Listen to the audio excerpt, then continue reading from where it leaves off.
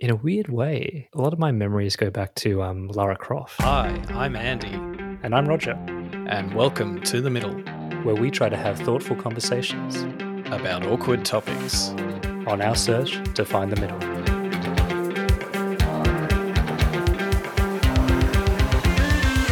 That's fatphobic. I don't feel war. I just own halfway to Siwa. A few moments ago, Buckingham Palace announced the death of Her Majesty Queen Elizabeth II.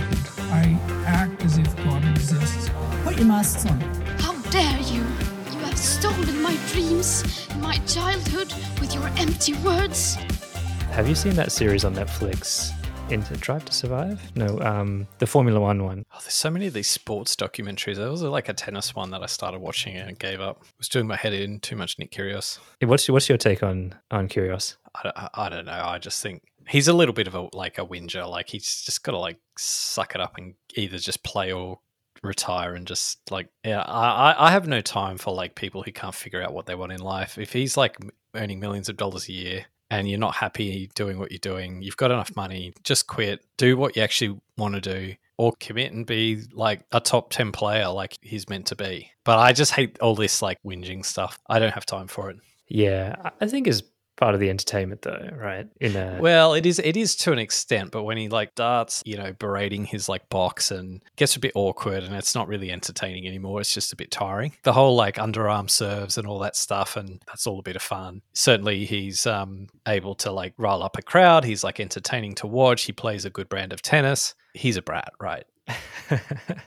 He's a bit of a bro, a bit of a thug kind of thing. In terms of personality, I don't mean that as, the real sense. But I think there's an entertainment value, right? And even when he is berating his box and going off and yelling, I think that's part of the mental warfare of the game as well. That throws his opponents off, right? It's a new thing for them to deal with, his volatile nature. But as soon as you see him in that mindset, that's usually when he's going to lose a match. So I don't think it's a net benefit to him. I think it's just, if anything, he loses concentration, and at the end of the day, he actually doesn't like losing. And in some ways that's good because it gives him the competitive edge, but he's such a hard loser.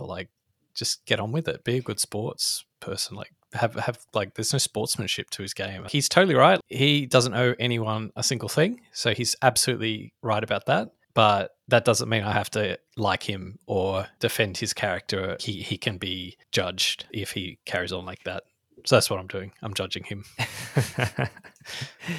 Yeah, I kind of have a love-hate relationship with him. I'm not one of those people who is very rigid in terms of what a sportsman or sports icon needs to be as a role model. And I do think that a lot of his stuff is calculated, but I think it's typical for that competitive mindset where there are some people who, because you feel it in your life sometimes, you hate losing and you're scared of losing. So sometimes you set yourself up to lose before you really lose to soften the blow. And that's kind of the sports psychology behind it, right? That's why some of that stuff happens. It's a self-sabotaging behavior, but really to soften the blow when you ultimately do lose or when things don't go your way. And you see it with injuries, you see it with tanking matches and not trying.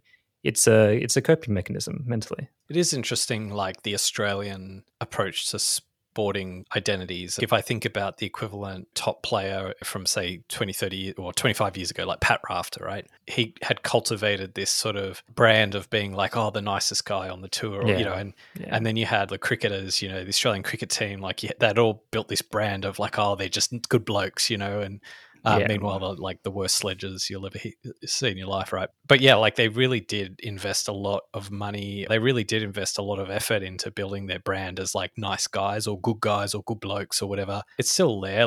Ash Barty, I think, is a perfect example on the other side, in terms of female athletes. That all-round good, everyone loves, unoffensive to everyone. And then you have now this new brand of kind of athletes who, do have a little bit more flair and they're a little bit more character and they do go against the grain. They're rebellious and they're not always really well received. And it's funny because Leighton Hewitt was exactly the same when he emerged. He was considered the brat.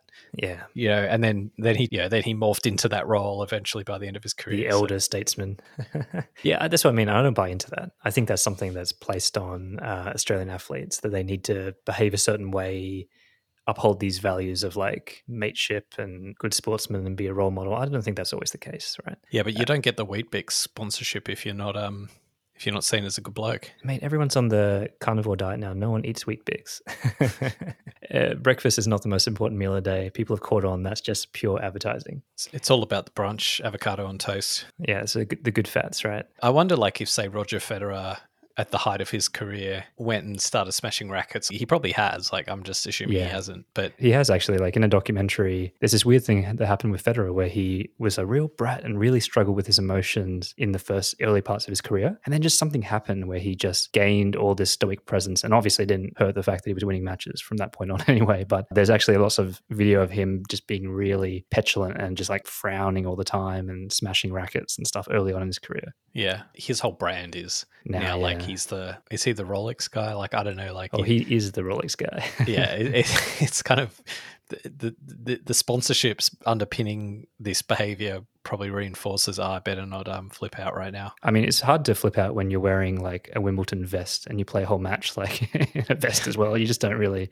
It doesn't have quite the same kind of appeal. It's like speeding in a Hyundai Getz, right? It's not gonna give you any thrills. Yeah, and actually, like the flip side is like someone like Djokovic, who by at least the metrics like available to objectively assess the question, like will probably by the end of his career be able to lay claim to being the greatest player ever. But yeah, not so likable. He's got the worst of both worlds. You know, he doesn't smash the rackets, but people still think of him as a brat. So just like smash the racket, just go for it. You're gonna get the pain anyway. Might as well just act a fool, right? Yeah. So Andy, at the end of the last episode with your boy, he came in and he gave you a right serving. Have you recovered physically from calling him Geff? Yeah, well, you know, it's funny because I let him listen to the recording, and it amazes me just like how much attention to detail he has in terms of being able to remember very specific things he said. Because, you know, as I was editing it, I did take out like, you know, a few bits and pieces, not anything of great materiality, but you know, he turns out, oh, why did you take that thing out? And I was like, how do you even remember that you said that?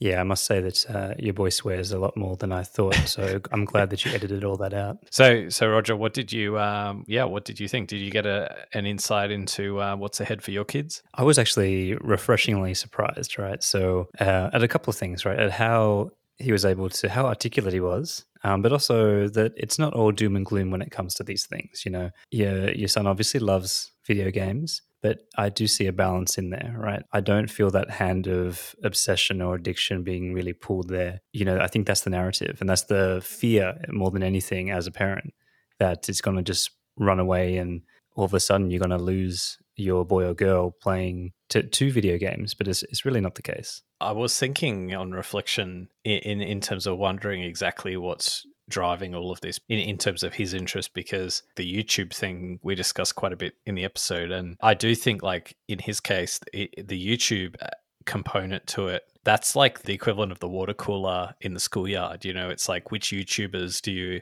you watch and follow? And you know, I think the ones that are like cool in the schoolyard, I mean, he's 10, so like we're talking, you know, primary school, they are kind of YouTubers that play video games. So I think like in terms of getting into like a subculture of something, that's where a lot of the interest comes from, rather than necessarily the video games themselves. The classic example of this is like, have you heard of that drink called Prime? Yes, I have, unfortunately, and I'm quite big into the UFC, and I think that they have struck a deal with the UFC, so they're kind of sponsoring that, and I'm seeing it everywhere now. So Prime is this like classic example of YouTube culture, like permeating the schoolyard. So my son, he comes to me and he's like, oh, we need to go to this shop. We need to go to that shop. They've got Prime. Oh, we need to get it. I was like, oh, okay, do we really need to get it? And like they're selling it for like $20, like a bottle.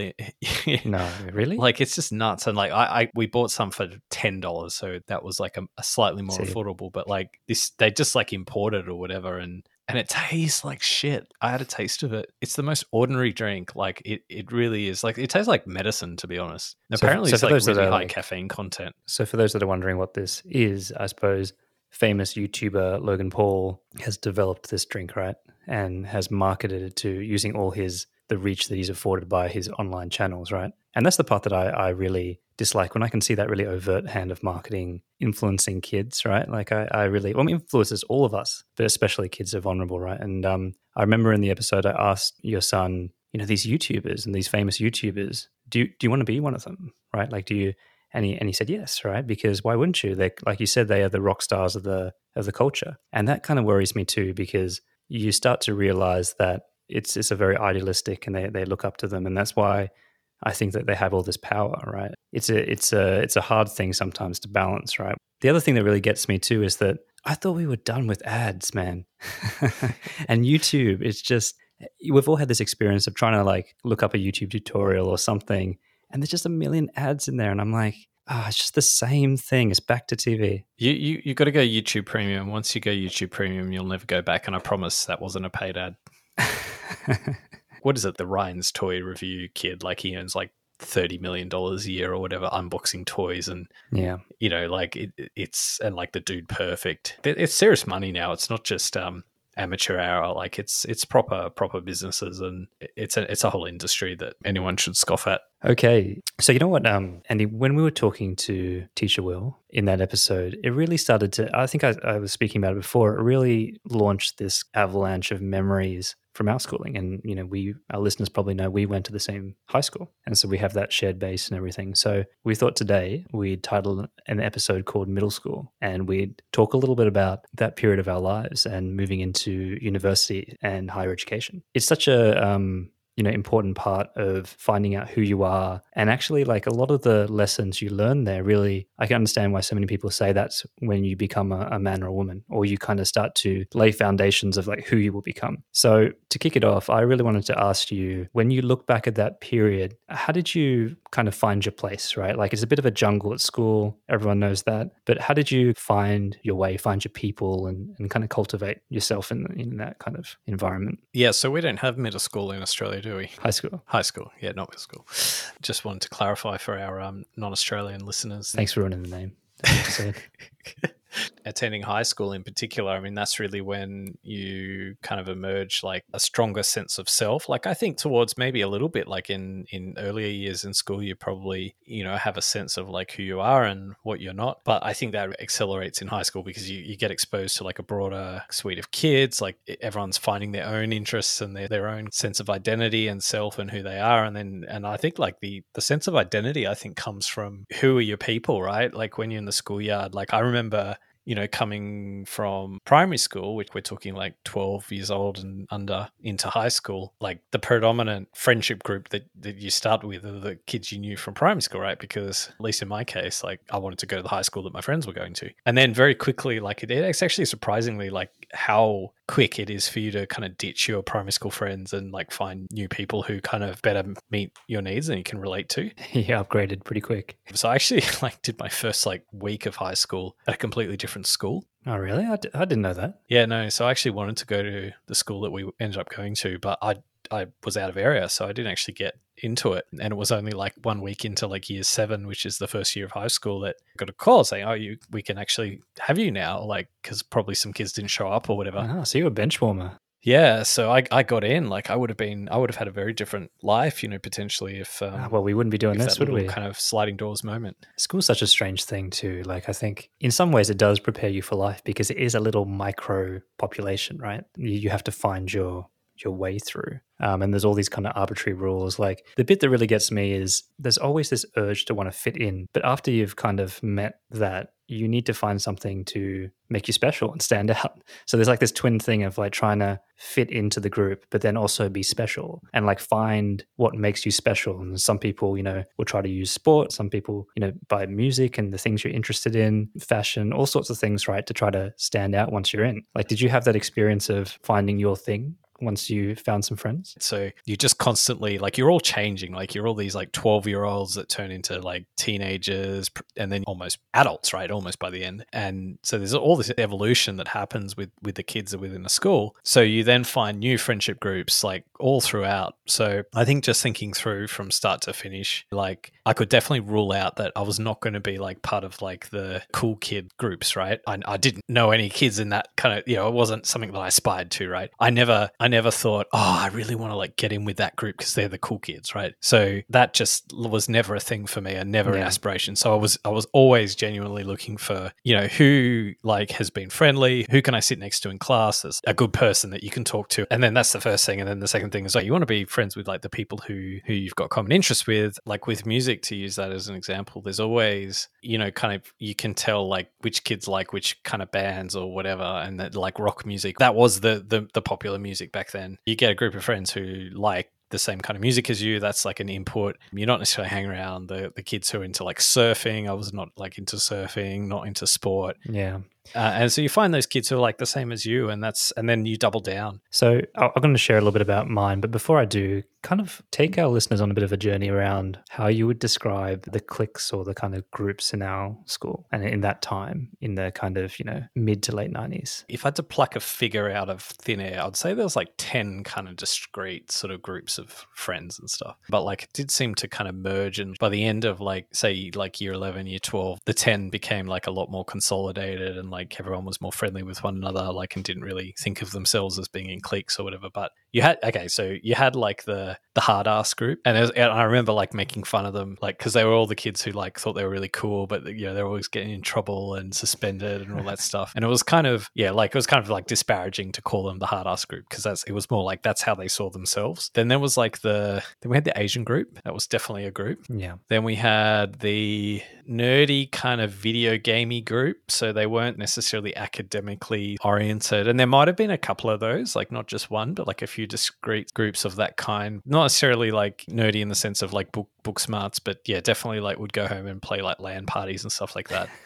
Then you had the nerdy kind of academically smart kind of groups, and there were like boys groups and then girls groups, so they weren't combined by that at that age. Then you had kind of like the popular, well, I don't know if like they were necessarily popular in some kind of, they'd win a poll or whatever, like they'd win like class election or something. But, they did seem to kind of be the slick groups, the ones with all the hot girls and the hot guys or whatever. And, they were all like dating each other, and maybe they had that right. They weren't necessarily like the sporty group per se, but they were all fairly good all-rounders, right? They were just generally, like to the opposite sex, they would have been, and to the same sex in some cases, they would have been seen as like desirable. I think there was like kind of a quirky, kind of almost like a comedic sort of bent, like a bit alternative, a bit sort of... Yeah, I know who you're thinking about already. Like they weren't necessarily nerdy, athletic or whatever, but they were just kind of like, they were the group. If you were to think today, like where do all the comedians come from? Like that would be the group. Maybe not even comedians, maybe like Saturday Night Live writers' room kind of vibe. Yeah,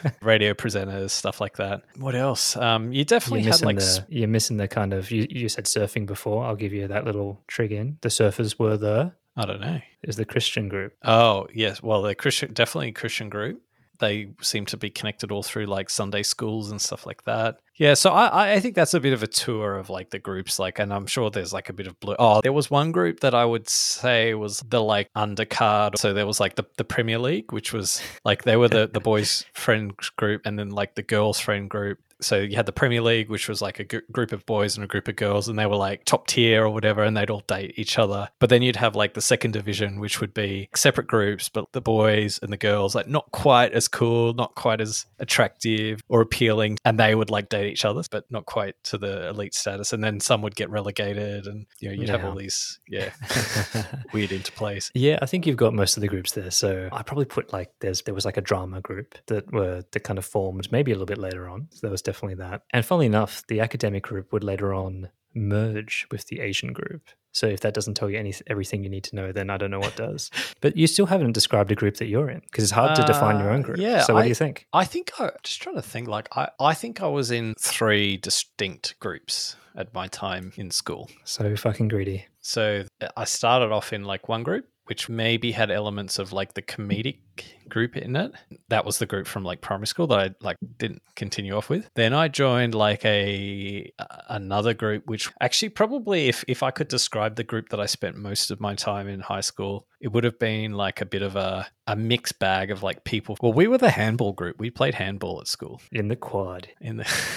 For a bit, maybe not the whole time. Probably like a middle of the road group. So we were just sort of, weren't the cool kids. We weren't like the nerds. We weren't the sporty kids. Maybe had like a bit of everything. We were like the US dollar of currencies at school. Like we could be like interchangeable with any group. So in between like us. every person in that group would have had some friendships from all of the other groups in a way that was not as cliquey. And then that sort of evolved then, well, actually, like probably a fairly defining moment in high school for me was actually had a friend at high school who actually died. And that was the catalyst for a whole bunch of different groups coming together and there being this like one massive group. Yeah, I really remember that. And it did break down a lot of walls for people and just put a lot of things in perspective, right? And we're all very, very fragile and human for a moment in time.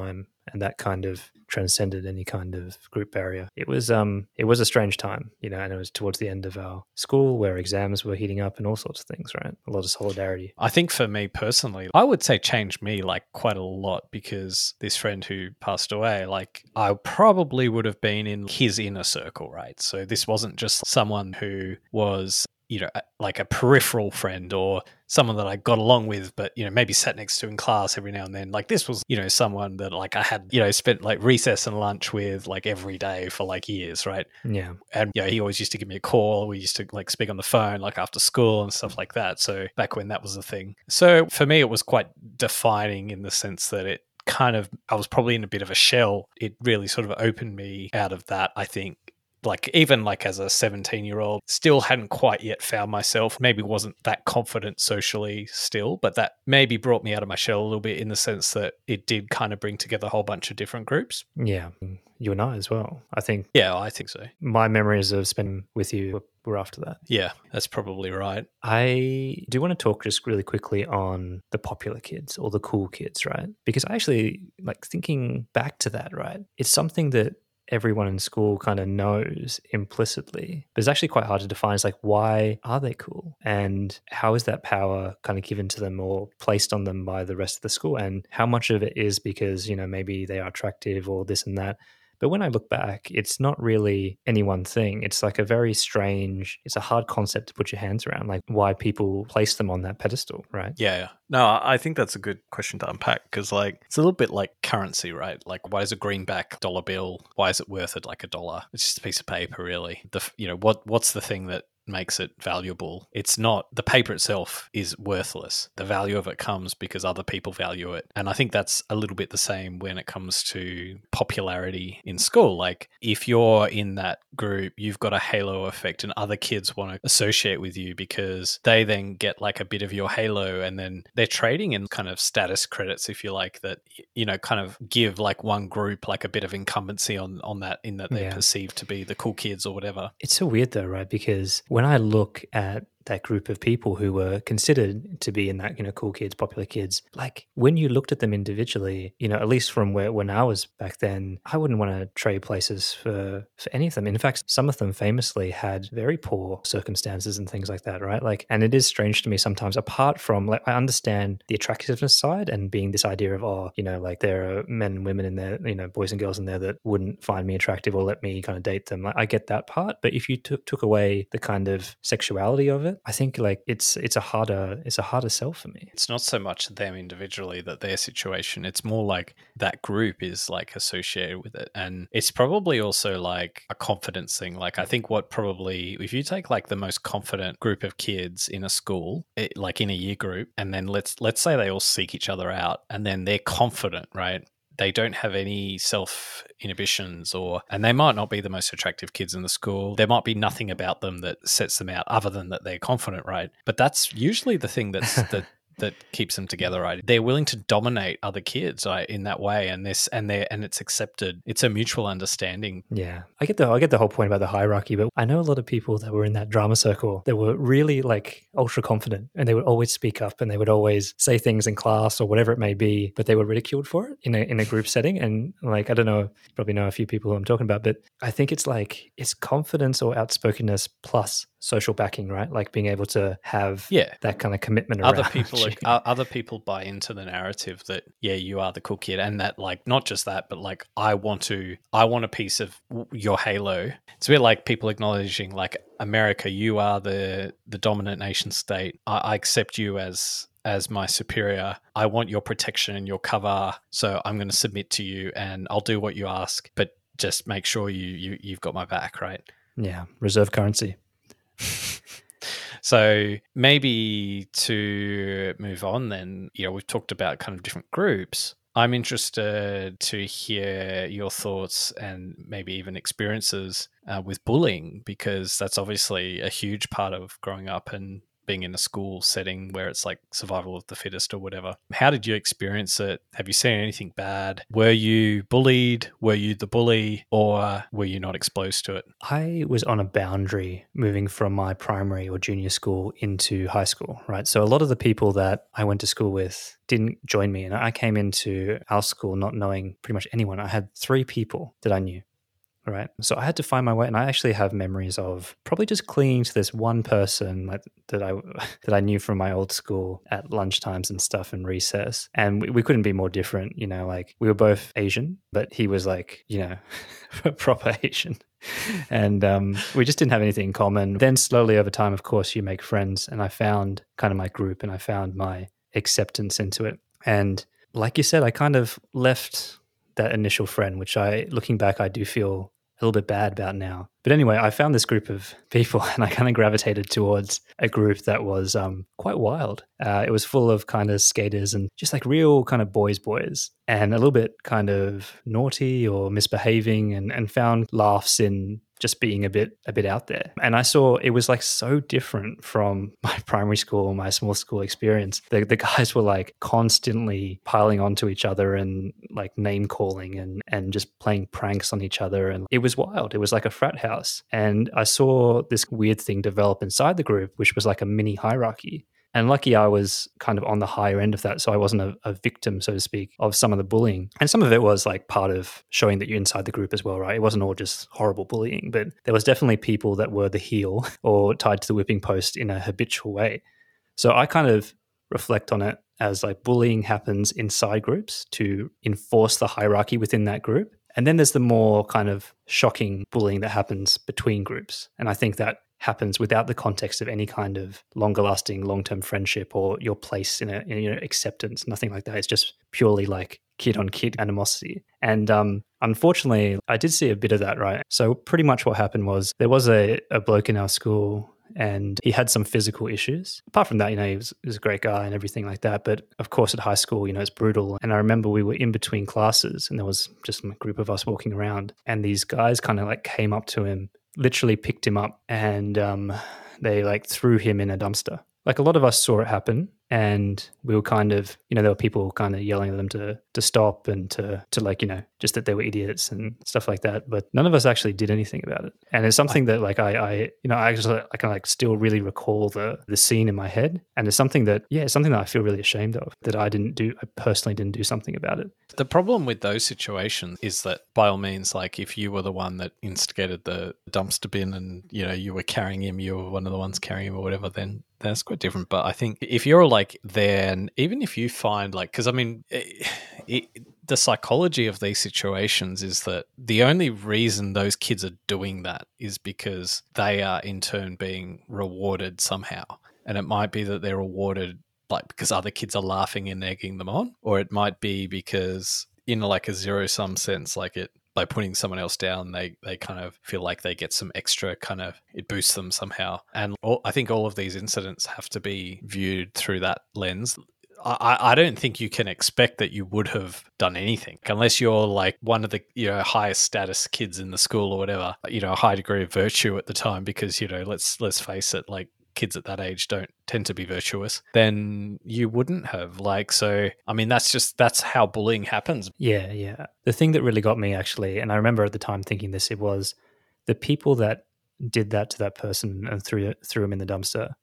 They weren't people that I was like physically afraid of confronting. So it wasn't that problem, which was kind of even more puzzling to me, because you kind of almost think, oh well, if they're not more popular than you, or they're not part of your group, and so you're worried about being excluded, and you're not worried about the physical elements, then why do you still not do anything about it? It's always a case of like, where's the line, right? It might start off being like, oh, this will be a funny prank or whatever, but then it crosses some line and it happens and the people doing it don't even realize when the line's been crossed. So like to give like another example where there was one of my friends, and he was sort of someone who, like, I was friends with him and I definitely saw him in that way, but he was sort of a kid that did cop a bit of playful bullying, right? And I say playful bullying because like it wasn't that kind of really cutting sort of bullying. It was just more, let's have a joke together, but by the way, you'll always be the victim of it, right? So one of the things that would always happen, this was by the time like we had like our driver's license, so he would drive his car to school every single day. Someone would put his windscreen wipers up and kind of mess with his car, right? And like it was all kind of funny or whatever, but like eventually it became fuck off, stop doing that, right? Yeah. And I guess so, like there's always these kind of, now this sounds like a bit past that, but I think often with all of these, like maybe even the people, I don't know who the people who did them and what they're like, but that, you know, it's like that hazing thing, right? It's like, oh, we'll do something to you that's actually really quite bad, but like it's almost like, oh, but in doing this, we're kind of bonding. It's really complicated. There's that, but this one, like I said, if you were there, it was because of the power dynamics and the fact that, you know, there was a physical disadvantage, like a motor neuron disadvantage. It was just like punching down in the most awful way. You know, if I reflect on my own experience with bullying, can't really remember any like incidents of like where I was bullied. And like, to be honest, like I probably had some like natural advantages in that respect, in that at school I was kind of bigger than other kids. I don't think anyone ever... I was going to throw you into a dumpster. Yeah, like I don't think anyone ever looked at me and, oh, here's someone I'd be happy to like take on in a physical fight, for example. Yeah. So did you ever see anything bad though, Andy? Oh, well, I was just going to say there was one kid, I don't think he was ever really like considered by the rest of us as part of the group, but he spent a lot of time with us. And at the same time, we all kind of like liked him to be around us because we kind of enjoyed... It's like the whipping post. It was kind of like we didn't necessarily have him around us on equal terms, but there were a lot of laughs to be had, right? Yeah. At his expense. And that's like, and I would have contributed to that, but I wasn't the only one. It is almost like that you're all doing it is the thing that empowers you. It's like mob mentality, right? And I definitely remember like an experience with that at school. It's a tough one. And I think like part of and it's a horrible fact of high school life, or probably life in general, especially for boys though, is that sometimes the best way to avoid being bullied is to be very assertive and aggressive. And what's on the boundary of those behaving that way is potentially you might bully someone else. And I think that's the thing too, right? Like by being more aggressive and kind of saying to everyone, you're not weak. And as a result, sometimes there is a bit of collateral damage, right? And that's a tough place. So why don't we move on? We've already touched on this a little bit about how, you know, the story of high school is the story of growing up, right? And like changing who you are as a person and so on. Sorry to interrupt the podcast. Andy and I have really enjoyed doing this. And while we don't want your money or anything like that, it's been great to see the number of our listeners grow since we kicked things off last year. The best way for us to reach more people is word of mouth. So if you'd like to support us, then we'd be really grateful if you could share it to a friend or someone that you think might enjoy the podcast. We know there's a conversation for everyone, so please pick an episode that you think that they'd like and share away. That ends our shameless plug, and we'll return you now back to the episode. How did you feel as you moved towards the end of school and essentially transitioned to university? Obviously, school's a lot more restrictive than university. You go from having highly regimented, bell goes at this time and you got a teacher whipping you on your ass if you're not like making your way to wherever you're supposed to be. You're basically in a prison, you know. I mean, now they've got like big fences. I don't think they did at the time we were at school, but now they've got like basically these big high gates. I'm surprised they don't have barbed wire. It is it's probably as close a thing to prison as any of us free souls will ever experience, right? Which is like such an irony, because I do kind of have really fond memories of being in school, like, and especially in that, even that kind of environment where it is quite sort regimented. Yeah, like, I mean, I don't necessarily view it in a negative light. But no, look, I guess to the question of transition, like obviously you've got to like fend for yourself in a way that you didn't have to at school. Like I was always pretty independent, like, and I really enjoyed being independent at school. So like I wanted to like make my own way to and from school. Like I didn't really want lifts or anything like that. Even when I had lifts available to me, like I was like, no, I'm doing it all myself. I had jobs, like I worked pretty much from the time I could, and I was working probably 15, 20 hours a week while I was at school, I reckon. Wow. Like I probably would have done, definitely 15 hours at least, maybe 20 some weeks. When you're working, you're treated like an adult, even if you're not. So I probably, in some areas, transitioned it was fairly seamless, but in other ways it wasn't seamless. So one of the ways it wasn't seamless is like definitely having to motivate yourself to kind of get into, what is it to like get up at a certain hour and go into like a lecture that I actually don't have to go to. No one marks attendance and there's no cost if I don't go. And there was definitely like a period where I don't know if you had this, but like I felt really burnt out, I think, after school. Like I felt like, I'd done all the hard yards, I got like good grades or whatever. And then by the time I got to uni, I was sort of like, okay, I'm in uni now. I'm not like aiming for like the best, which is what I was when I was at school. Yeah. So a bit of some bits good, some bits not so good. But like, of course, you work it all out in the end, right? Yeah. No, I know what you mean. I think there's obviously less structure moving into university, right? And I think that's the main thing, that for the people who have learned to self-regulate, they're obviously going to have a much easier time at university than school, which is very regimented. I think it's like a freedom thing, right? Like man is condemned to be free. In a very small microcosm of that, it's like having to do things for yourself, especially, when the system you've come from was really built for you, for kids in general, is a challenge. But it's not something that really was an issue for me. And in fact, I picked a course that was very regimented because it was a cooperative scholarship where you had to work at a corporate sponsor as well as do your uni. So I didn't have that normal experience with me. I do know what you mean about the burnout, though. I still think to this day, the pressure that you're under as a student taking their final exams is unlike pretty much any other major test that you'll have in your life. The pressure and also the rhetoric and the feeling of like, if I fuck this up, like that's it. There are no do-overs, right? And my opportunities in life, the way my parents will think of me, the people that, the lifestyle that I'll be able to afford for myself is all about my performance here, right? And I don't think there's many other places in your life that you're tested like that and given a direct ranking against your peers. Yeah. Other than maybe competitive sport. Well, the irony about all of that is that it's actually not as determinative as what I think kids at school think it is. Like, I think there is this sense of that this will determine your future life and prospects, but like the reality is that's kind of not true. Although I think what is true is that if you're a kid who isn't willing to put in the effort at that time, you're probably not someone who's going to then make it up at some other point in the future. Like it's self-apparent that a kid who isn't motivated to try hard and do well at school is probably not someone who, in 3 years' time is going to suddenly turn some switch and then start kicking goals at like in whatever course they've enrolled in. I think where it's really apparent is like this idea of, which course you can do, which university course can you study? And then that's like we were talking last week and how like people kind of get a thirst for something. Like I really like academically started to get that thirst to like really try and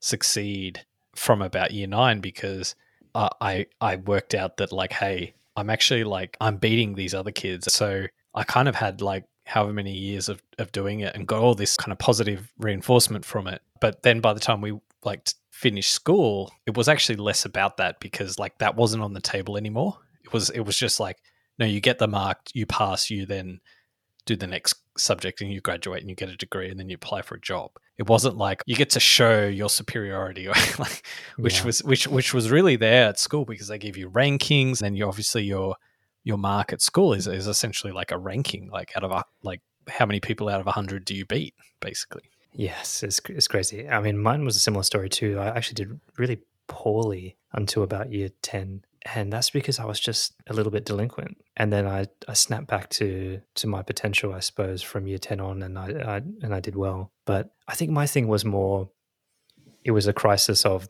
the system when I left. I got a really good mark, which afforded me like heaps of options, right? But to be honest, I still felt so constrained about what I could actually do as a living. And coming from like, Asian parents and stuff, it's not really about what your passion is or anything like that. It's about what is a good job, what can provide you with a decent lifestyle and everything. Yeah, I felt really trapped by it all. I just felt like I ended up doing something that I thought was the right thing to do, not what I wanted to do. But it happened so quickly. Why did you feel trapped? Did you feel trapped because you felt there was an expectation that you could only choose among the choice set of options, that you could only choose some of those options? Or Yeah, my sister actually got a cooperative scholarship on the accounting side, and I got one on the business IT side, and I was kind of pushed to apply for it. And only 30 people a year get it from thousands and thousands of applicants around the country, because it essentially pays for your degree and then some. And by the time I got that, it was just so much pressure to do the right thing, make the right choice,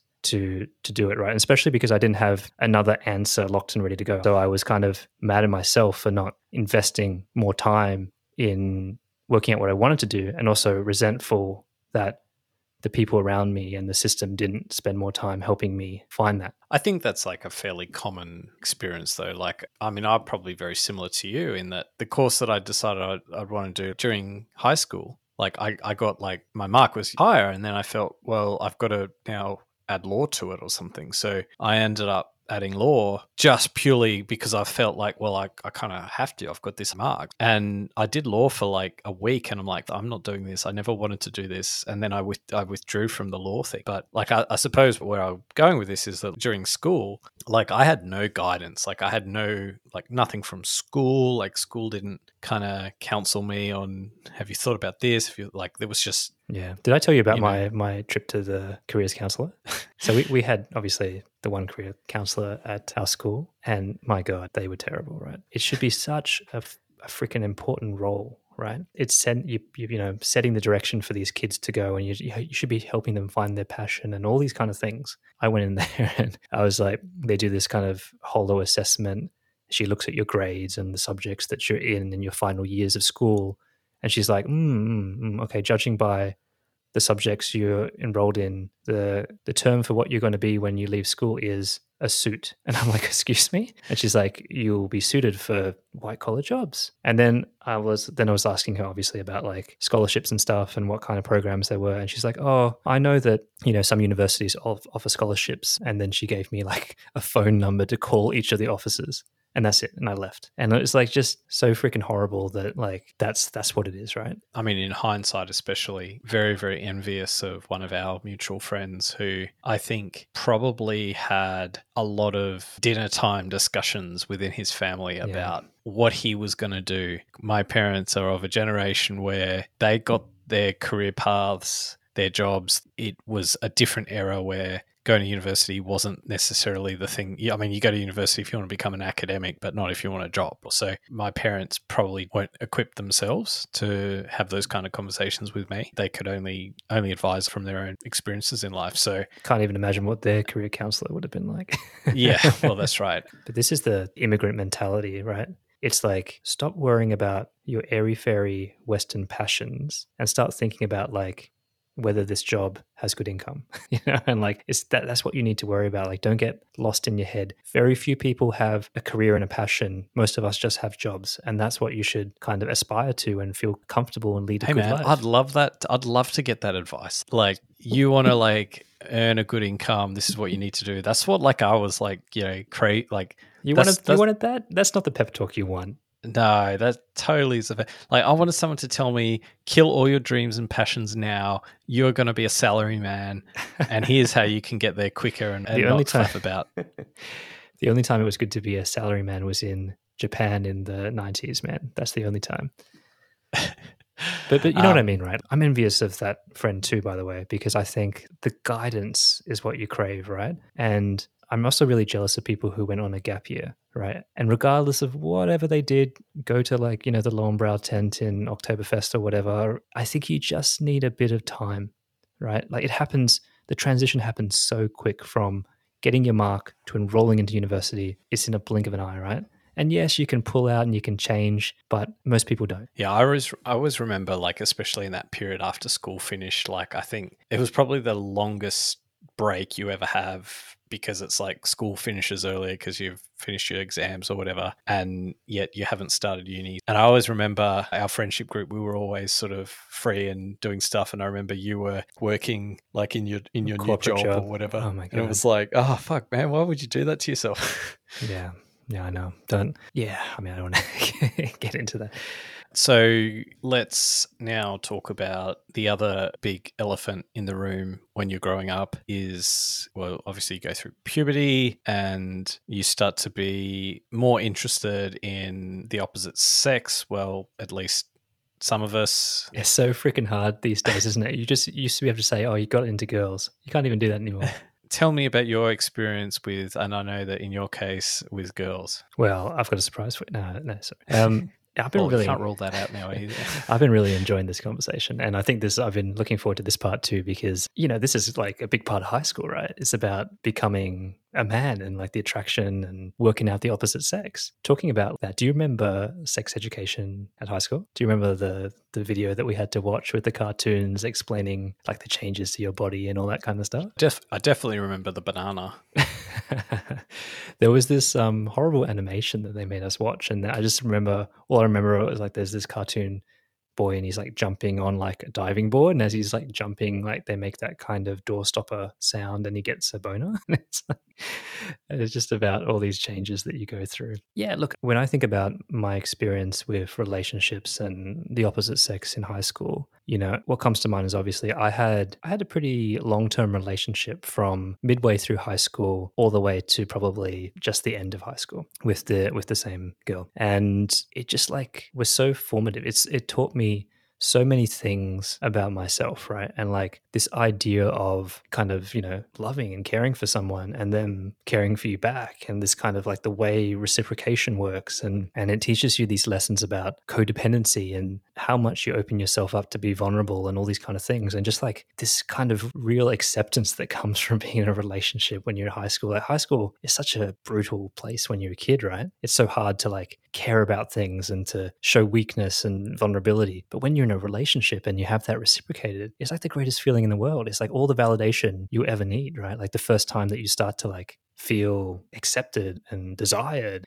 I don't know, what was your kind of experience with it? I didn't have any kind of relationships at school, so I never really sought it, like I don't think. And the groups that I was in also weren't kind of groups where like all the boys had girlfriends, right? Like it was all like an equilibrium. So I was just kind of like, I was a little bit like in my shell and wasn't really chasing. I do remember like one of my memories of like year 7 though is like I said earlier, like I was probably one of the taller boys in year 7. Yeah. And I remember kind of in year 7, just starting in year 7, where like, and I probably didn't even know what to do with it, but like, it did seem like there was some girls wanting to talk to me or something like that. Especially like girls at that age, they're quite kind of boy crazy and stuff like that. Can you tell me, do you have a memory of the first time you're like, oh, like I find girls hot? Do you remember like that when that first kind of like teenage horniness started for you? Oh, Pamela Anderson, Baywatch.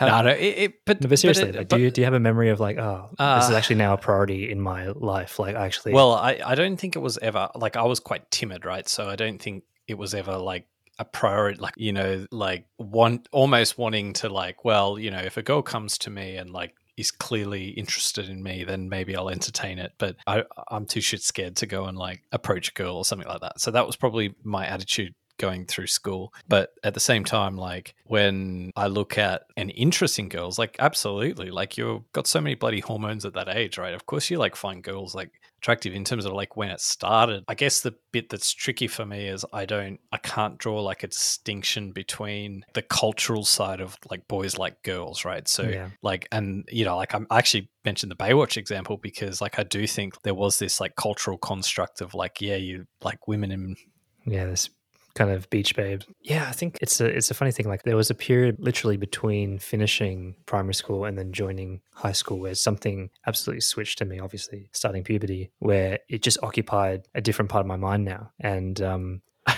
remember actually like in a weird way, a lot of my memories go back to Lara Croft in Tomb Raider. Like there was something about it. It was like, that was even stranger back then because it was like all prisms and like the 3D animation was terrible. It was like a Minecraft Oh, you you were go. talking a couple of episodes ago that how much you're into AI and sex robots, so that's totally fits your profile. I know. I think my cousin bought me like a Tomb Raider calendar as well. Yeah, it was just something about the whole Lara Croft thing that really got me going. Yeah, I was just like a different person come high school. Things had changed, like my motivations had changed and stuff. And going through a long-term relationship at school, it also did kind of alienate you a little bit to the people who weren't in relationships. And therefore you spent less time, you had less available time cultivating like your friendships because of that, because of all the energy and kind of attention that was going into having a girlfriend in high school, which my parents absolutely hated, right? Like they were very much strong Asian parents that were just like, you shouldn't be having any relationships. Your job is to study and that's it. This woman is a distraction. I remember my mum, she was so brutal. She was like it's a waste of time. Like no one marries their like high school sweetheart. Like this will end, this will blow through. And of course, when you're young, you're just like, oh, you don't know, you don't understand. No one's ever loved like me before. But and it was this. I remember actually at my sister's wedding, she was there, and my mum was like, pulled me aside and was like, she can't be in the photos because she's not going to be around like afterwards. So. Yeah, she called that one. I mean, it was a very high percentage play, but I'm just saying. Did she end up in the photos or did you stick up for it? I tried to, but I think there was one like non-professional one that she was in. What's the craziest stuff you remember growing up? Oh, there are so many, and actually some of them I feel quite embarrassed sharing, to be honest. But one does come to mind that was just really like bordering on, dangerous and criminal. And I feel quite, funny about it now. But I had a friend actually who lived on my street, and we just got up to this. It was like one of those parts of your life where you just spend all your time out in the street, like on your bikes and whatever. And on a couple of sleepovers with him, we started to kind of really get into this phase, like a pyromaniac phase. And we used to love making little fireworks and things like that. And that graduated to essentially making soda bombs, right? And do you know what that is? This is like with the little soda stream sort of capsules, right? The big gas canisters that you load into soda streams, they were like little tiny ones, yeah, right? Which they don't sell anymore because kids like you built these soda bombs, right? Yeah, so it's like this little capsule, maybe the size of your finger, and is full of carbonated gas, right? And what you could do is you could put it in a little matchbox and then crush up all the sparkler dust around it and then use one for the fuse. And then you kind of wrap it up and then light the sparkler. And then obviously the sparkler would ignite all the sparkler dust, heat up the box of matches which the soda bulb was in, and then it would explode, kind of making a bomb. And it was a kind of thing that you did where you put it into a suburban letterbox and it would blow off the letterbox. And so obviously horrible property damage, all this kind of thing. And I remember we graduated to that one time in this kind of side street, and we lit it in the middle of the night or something. We were meant to be asleep and we were watching it. And usually it would just make kind of like a bit of a show. But this time, I don't know what happened. I think maybe we made it a little bit more potent than before. But the whole thing, like the whole top of the letterbox, just like absolutely blew off and like landed 50 meters down the street, destroyed. And we were just like, oh shit, like that moment where you've gone too far. And we just like ran in, and obviously there was like a whole commotion in the street. People came out, and we just like ran back to my friend's house where we were meant to be sleeping and just pretended to be asleep and just kind of like hid out and like with nervous energy of, cops knocking on the door. And then the next day, like my friend kind of got over it. It was like a close call, but it was just, a story to tell. But it really started to weigh on me. And I walked past there, and there was just like a smoldering lump of wood where the letterbox was. And I felt so bad that I wanted to like pay for it. I kind of like felt like if I tried to give the money to the owner of that house, I would, get in a lot of trouble. We devised a plan to sneak back out there in the middle of the night, the next night. And we like duct taped my $30 plus another kind of $15 from my friend just on the smoldering stump. So he probably, the owner woke up, in his poor, letterbox, which is a smoldering stump of wood and like $45 just strapped to it with duct tape.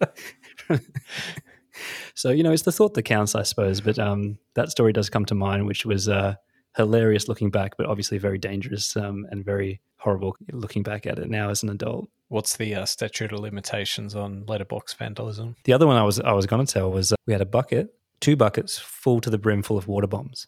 And we were just like driving around at night, like 10 p.m. and just throwing the water bombs at people in the street, like out of the moving car. And we got one of the guys like really bad, like in the face almost. And then we were turning around and coming back, and the same guy had like waited for us to turn around, and he was standing in the middle of the road. And we're like, oh shit, everyone wind your windows up. But she's like, no, I want to get him again.